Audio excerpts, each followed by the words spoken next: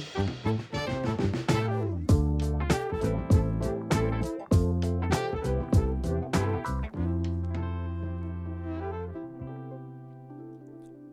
y'all, welcome back to the Beginner Baking Podcast. I'm your host Matt, and today we're going to be talking about making it last. Making things last longer so that you don't end up throwing out a bunch of stuff or shoveling it all in your mouth because you don't want to waste anything. First off, sorry I missed Frustration Friday last weekend. It was Mid-Autumn Festival, and as such, unfortunately, I didn't have the time to make anything, and I also didn't have the stomach space to make anything. As far as my family went, we all had loads of mooncakes to take care of, and I didn't want to make something and end up having to potentially throw it out or potentially throw out the mooncakes. But we're back. And today, as far as making things last, I want to talk about freezing things, about Tangzong, and about Biga. So, we're going to start with freezing things. Not to say that after you make something that you should freeze it, but there are some cases where freezing a dough before you bake it is perfectly fine. The case in point is cookies.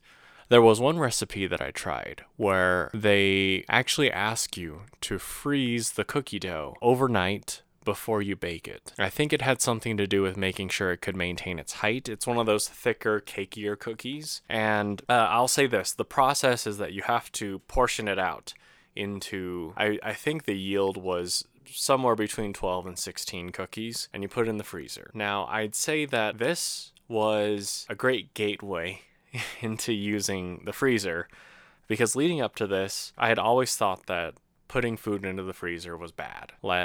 Gordon Ramsay himself would show up at my door and call me an idiot sandwich for even thinking about it. But in this case, I had to freeze it, at the very least for one night. And once I did that, I was thinking, hang on, if I have it in the freezer already, and it's already portioned out, what if I just bake a few right now? And then I can see. So I baked a few after letting it sit overnight in the freezer, and they were delicious. I waited a few days, baked a few more, and they were still delicious.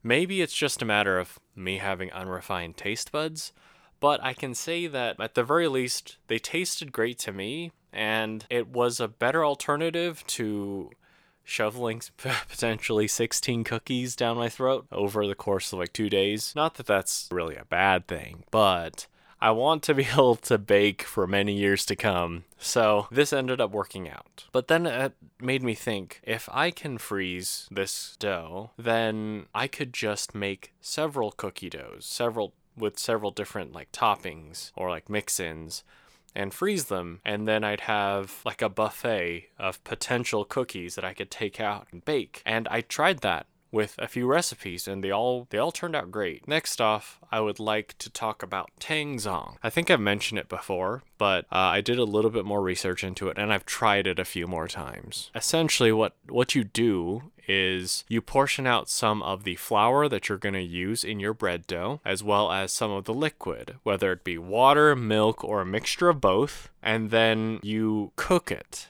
into like a little roux over a low medium heat over the stove, and you continuously stir it until it becomes like a paste consistency. Then you put it in the fridge until it reaches about room temp before you mix it in with the rest of your dough. The intention is that this allows for the bread to become softer. I know that it's a widely used Asian technique, and I gotta say, it is very effective. I've tried using it and comparing it with recipes that don't have the Tangzong. For instance, if you have a set of dinner rolls that uses Tangzong and a set that doesn't, out the oven, you might not notice that much of a difference. The main difference I would notice is just the flakiness. I don't know if that's the right term, but when you pull it apart, it just kind of has the strands when you have the Tangzong. And you do have some of the strands too without it when it's fresh out the oven. I think they're a little bit more pronounced with the Tangzong. Also, a big thing I noticed, and this all ties into making it last, is that with the Tangzong, the next day, it was still very soft.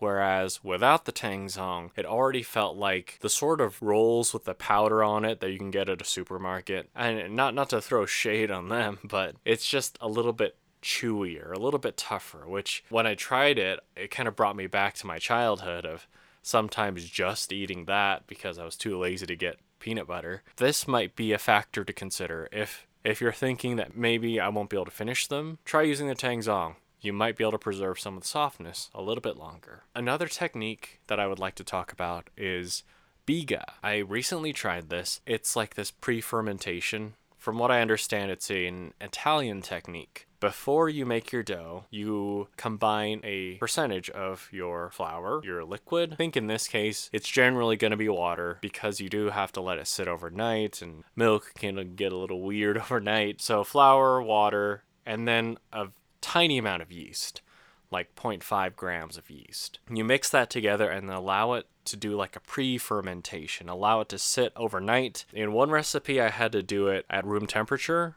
So mix it all up, just cover it with plastic wrap. And then in another one, it had me put it in the fridge. And I would say both worked out really well. Maybe it depends on your refrigerator, but my refrigerator is extra cold, in which case what they said would take overnight ended up taking like a good 4 or 5 days for it to increase in volume. So bear that in mind if you do the refrigeration method. But the room temperature method, you could see it grow really quickly, establish really pronounced bubbles. And from what I understand, I haven't tried this recipe without the biga, so that might be something to consider testing. But with the biga, because of the yeast being allowed to eat and ferment, it does impart some additional flavor, as well as adding some longevity to your dough. How it adds the longevity in this case, I don't really know. From the sources that I've seen, they've all mentioned that it will make your bread last a little bit longer. To wrap it all up, just some things to consider is if you're making a dough like a cookie dough, don't be afraid to freeze it if you don't think you'll be able to finish all of your cookies. As far as the Tangzong goes, it's a pretty cool, nifty method that you can use very quickly to increase softness as well as longevity. And then with the biga, it's, depending on which style you use, it's another method of adding flavor as well as increasing the longevity. That's been another episode of the Beginner Baking Podcast. Thank you so much for listening. I'll be back on Friday because I have had some frustrating things happen this week, and I can't wait to share them with you. So, until next time, peace out.